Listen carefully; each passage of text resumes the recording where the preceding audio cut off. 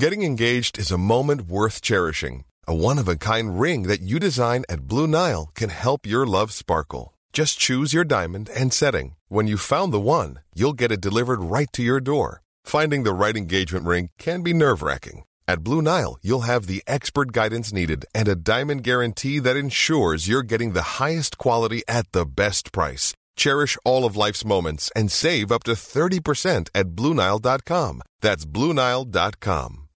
Botox Cosmetic, out of botulinum toxin A, FDA approved for over 20 years. So, talk to your specialist to see if Botox Cosmetic is right for you.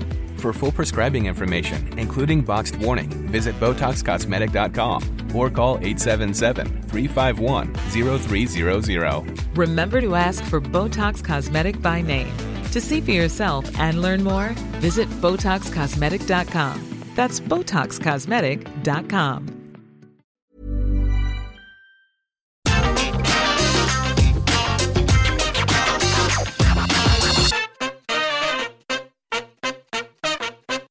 Hello there, my very good friends. On today's wrestling news, the real reason WWE released Bray Wyatt.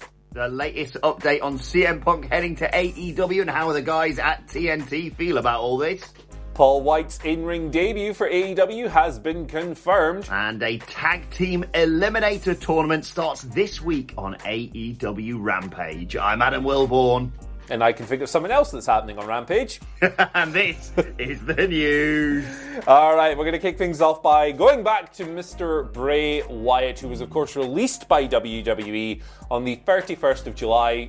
The year's most shocking release, comfortably. Had people wondering what the hell is going on here, but there were all kinds of reports that came out in the aftermath. Number one, Bray Wyatt told, like so many other people, budget cuts, pal. Sorry, you don't fit on our record-breaking profit budget thing. Another one from PW Insider talking about how Bray had a hot and cold relationship with Vince McMahon, and the story I'm going to tell you about today kind of ties in with that. The Ringer hosted their first ever WWE, they're calling it the Ringer Wrestling Show podcast, part of their new agreement with WWE, and on the show was former WWE writer Freddie Prinze Jr., who's had two stints as a writer with WWE. He would have elapsed, one of which would have overlapped with Bray Wyatt. The second one there. But yeah, he had some interesting comments talking about how Vince and Bray often clashed creatively, and this may have led to Bray being let go from the company. Not playing ball creatively was the exact quotes used there. So he went on and he spoke about this creative tension kind of leading to Goldberg squashing Bray in Saudi Arabia. There's a big quote here talking about how, Vince doubles down. Vince and Kevin Dunn, they double down on stuff. They're Reaganomics guys. They don't backtrack and things like that. And saying that after, the whole Goldberg situation and how that played out, it'd be a tough time for Bray Wyatt to ever come back from that. And he said that's why things kind of went south from there. And I think it's a fair comment.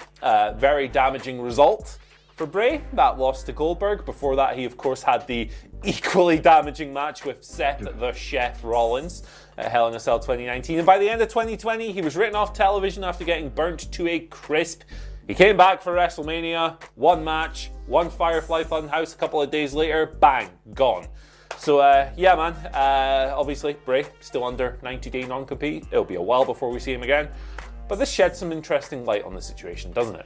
Yeah, I mean, it's not exactly surprising. I think you and I both were saying budget cuts is probably only the front-facing reason as to why he was let go. Because, like you say, just look at his merch sales, for example, and that kind of justifies his wages and what have you. I don't know how I feel about all this, because I'm always very much one who thinks you should really fight for your character and, creativity and what have you to a certain extent, and especially with Vince, I mean, what is all this about where, right, you're not going to play ball, are you? Right, well, I'm going to shoot myself in the foot and destroy this incredibly over character by having Goldberg squash you in 2 minutes in Saudi Arabia. It is mind-blowing, a lot of all this. And yet, it's simultaneously, Andy, not exactly surprising that if someone wouldn't just sort of kowtow to Vince, that Vince decided to burn it all down, I suppose. Yeah, absolutely. It's so counterproductive. This kind of stuff, but it's Vince McMahon. It's the way he's done business for, 40 years or whatever. I don't see it changing anytime soon, and it's unfortunate that people have to be casualties of it, for sure. Yeah, exactly. CM Punk's words, he makes money in spite of himself, never rung true. And speaking of CM Punk, he might be heading back to the wrestling ring. I'm not sure if anyone's mentioned this story yet. It's been quite on the down low, but a lot of speculation that he could be heading to AEW and appearing on Rampage on the first dance this week in Chicago, of course. And TNT are currently working on the assumption, according to Fightful Select, no crap, just Sapp, Sean Ross Sapp of Fightful Select. They are working on the assumption that is going to happen. People within Warner Media and TNT very excited at the prospect of the 42-year-old coming in. And of course, there's no word exactly what's going to happen. I mean, we've sat here and speculated for weeks as to whether he's just going to appear, whether there's going to be a match on Friday night, who bloody knows. But regardless, as you tweeted last night, Andy, I genuinely can't believe that the people going, will there be CM Punk? Jesus Christ, lads. I said this on the podcast yesterday, Andy. This is as hard to crack as that Y2J, X+1 2J code that they had on WWE. It's right there. Aside from explicitly saying CM Punk's coming to Rampage on Friday, they've done MJF doing bits of the pipe bomb promo or the lead-in to that. You've got Darby Allin saying, best in the world. They've literally, oh my God, I don't know what else they need to do. I genuinely don't know. As I'm saying, pipe bomb. I don't know what else. But yes, TNT, Warner Media officials, very aware of the situation, very excited. It's happening, Andy. Yeah, I mean, I am astonished to look at Twitter every day and still see so many people going, hey, if they don't deliver CM Punk now, there's going to be a riot. It's like, come on, watch the shows. It's happening for sure. And if it doesn't happen, I will eat this John Cena. Is it? I think it is. Yeah, it's bald John Cena, yeah. Bald John Cena with a hole in his head. I will eat this live on camera if it doesn't happen. That's a guarantee. Except I probably won't, but never mind. Paul White. Well, Paul, I can't do that very well, but yeah, he's going to wrestle for AEW. They confirmed his first match for the company on last night's episode of Dynamite. Him and QT Marshall. After last week's angle, QT obviously trying to bully the Schiavone family. Paul comes down for the save, chokeslams Aaron Solo. Segment to set it up last night. Paul went to TK and he said, hey, give me QT Marshall. That match is going down on the pay-per-view. My opinion on this, very simple. It'll last 3 minutes. Paul White's going to knock QT Marshall out after he runs away for a while. It'll be a buffer between two other matches and it'll be absolutely fine. There we go. Exactly. I think I saw a few people panicking about Big Show stepping back into the ring for AEW. It's not going to be like that. I think, you look at what they've done with the likes of Paul White and Mark Henry. They know, not just AEW, but the guys themselves know what sort of role they are there to play. And exactly, just some, maybe a KO punch, maybe just a huge choke slam or whatever. And QT Marshall being a little bitch after. This is what happens when you put picture of the Big Show's arse on TV, effectively. Because that's what QT did yesterday. He talked about all the surgeries that Big Show's had. I mean, incredible to see the medically just incredible to see what they've done with him, but just the way Big Show carries himself, I mean, it's just astonishing, especially when you think back to how long he's been in this industry. Yes, keep it simple, keep it short, and keep All Out nice and lean. I don't want a big 5-hour AEW pay-per-view, so like you say, a 5-minute match is all I really need from that. And speaking of All Out, who is going to challenge the Young Bucks for their tag team titles? They were successful in defending them against Jurassic Express on last night's Dynamite. But in order to decide who they'll face at All Out at the start of next month, there is going to be a tag team eliminator tournament. Been practicing saying that, Andy, this morning. That is going to feature Jurassic Express, the Lucha Brothers, the Varsity Blondes, and Private Party. They're all going to go up against each other. It starts on Rampage this week. It's going to be Jurassic Express versus Private Party on Rampage to determine how the Lucha Brothers get to All Out, basically. Yeah, and then we're going to get the cage match between the Lucha Brothers and the Young Bucks, we presume. Yeah, if you follow the Young Bucks' recent booking patterns on Dark and Elevation, they've been building up some steam. They've been putting the wins together since Phoenix came back from injury. That looks like the likeliest possible scenario. But I like the lineup of teams here. I think there's some potential for exciting matches across the board. And yeah, I mean, who's going to complain about getting the Young Bucks versus the Lucha? Come on, guys. Don't be weird. Oh, I love it. A bloody cage. Also, Massive congratulations to my best friend MJF on defeating Chris Jericho clean as a sheet on last night's Dynamite. MJF still undefeated in singles action in AEW. Oh, what about the Moxley? He cheated. Put some goddamn respect on MJF's name. Congratulations, mate. On to the next for him. Right, let's move on to your Twitter questions. At What Culture WWE, of course. If you want to get in touch with us, John Thornsbury, the wild Thornsbury that is John, asks, with SummerSlam this weekend, the only match that interests me is Sheamus versus Damian Priest. What excites you or fills you with dread about the show? Oh, man. It's going to be an interesting... I think the thing that fills me with the most dread is that it's apparently going to be quite an early finish. To avoid clashes with the boxing in Las Vegas, people going from one venue to another, presumably. So I'm worried about stuff maybe not getting enough time. And usually we have the opposite concern with WWE pay-per-views or just pay-per-views in general. We're like, hey, don't go 5 hours. But they've got like 10 matches already, and it's like, oh, gee, some of these are really going to get short. So I'm a bit worried about... I'm obviously worried about Goldberg winning the WWE title and everything else. Fills me with excitement. I'm really interested in seeing what John Cena and Roman Reigns do together. The first match, maybe not as fun as it could have been. The one they had a few... Was it No Mercy or something? Like one of those pay-per-views that they had a few years ago, so I'm interested to see what they can do in round 2, and I think it should be a lot of fun. I've got to say...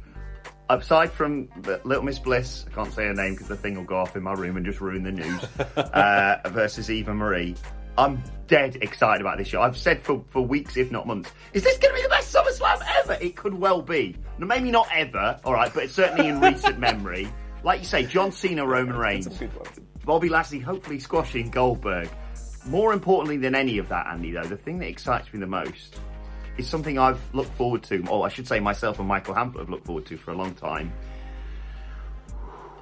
And that's Dominic Mysterio electric chairing his dad on the ramp after they inevitably lose the SmackDown Tag Team title match against the Usos, which will be great as well. Is it going to happen, Andy? Think of the heritage of the Mysterios and SummerSlam. It's right there. Yep.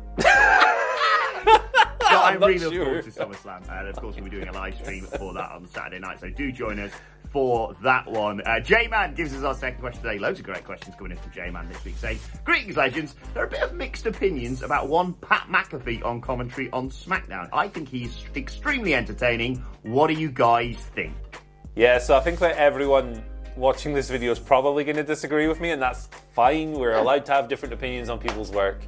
It's no problem. I don't like Pat McAfee on commentary, man. I don't like him on commentary. Loved him as a manager, loved him as a wrestler. All the praise in the world for his work opposite Adam Cole in the Undisputed Era and everything else. I love that stuff. I think he had maybe the best rookie match in wrestling history against Adam Cole. He was a tremendous, annoying heel personality. But on commentary, he's just an annoying personality, unfortunately. I don't think he gets the product over. I don't think he enhances anything. I tire of him just sitting behind the microphone and just making noises. Oh my God. It's not my kind of energy. It's the kind of hyperactivity that would annoy me a lot in real life, and it comes through on the TV. And it's just not for me, my friends. If you're into it, fair play, I respect that. But yeah, not for me. Yeah, that hyperactivity, one of the reasons why I'm not back in the What Culture office yet. But I've got to kind of agree with both sides here. Jay, I agree with you, he is very entertaining. But Andy, I can completely see where you're coming from. It is, and sometimes need him to just tone it down just that little bit. Yeah. But I do find sometimes his giddiness quite infectious. And if this gets us to the Royal Rumble and him taking the headset off and getting in, all is forgiven, and let's be honest, he's better than Corey Graves and Byron Saxton. So yeah, we'll take what we can get. He's not as good as Wade Barrett. Wade Barrett's the best co-commentator. You leave Byron alone. No, you leave Byron alone, man. That's harsh. Right. Final question today. Little pitch for you here from Andrew Collings. Andy, it says, do you think, with all his money troubles, Baron Corbin, I love this, should go to NXT and ask Cameron Grimes for help, seeing as he is rich? Love this. It's kind of a no-brainer, isn't it? Because Cameron Grimes is knocking about with the literal $1 million man. Who else are you going to go to get some money than the NFT Bitcoin billion dog guy? That guy and the $1 million man Ted DiBiase. Yeah, it makes all the sense in the world. Groveling Baron. I like this character, honestly. Like, I think it's fun, and I think Baron is really pouring everything into it. He's always going to be booked weirdly because it's WWE, but like I'm enjoying this story, and I think linking up with Cameron Grimes and Ted DiBiase is tremendous. I think that could be fantastic, especially obviously with Cameron Grimes probably, hopefully, becoming $1 million champion on Sunday. Make sure I get my dates right. At NXT TakeOver 36 against LA Knight. Yeah. I don't understand how just grabbing the Money in the Bank briefcase works, though, because why wouldn't anyone have done that for the last, 15 years or whatever? Yeah. But anyway, let's move on to today's and finally, it's time to talk about Ric Flair. Andy Murray. There was a photo of a man having a lovely time on a train yesterday. Enjoying a succulent meal. Ric Flair. I'm fairly certain it wasn't Ric Flair, but let's be honest, we'll never truly know. But I will give a nod to today's and finally to the man himself, Rick, who posted a photo of a cartoon of him riding on a train, saying this picture is as real as that other one floating around. The Nature Boy doesn't ride trains. Woo! I love everything about it. Yeah, I'm sure Ric Flair has ran a few trains in the past, but he certainly doesn't ride on them, does he? What a night on social media. Ric Flair's still the best at this, it seems. Crazy. Everyone who maybe panicked seeing Ric Flair's name trending, you always think the worst nowadays, and then thought, oh no!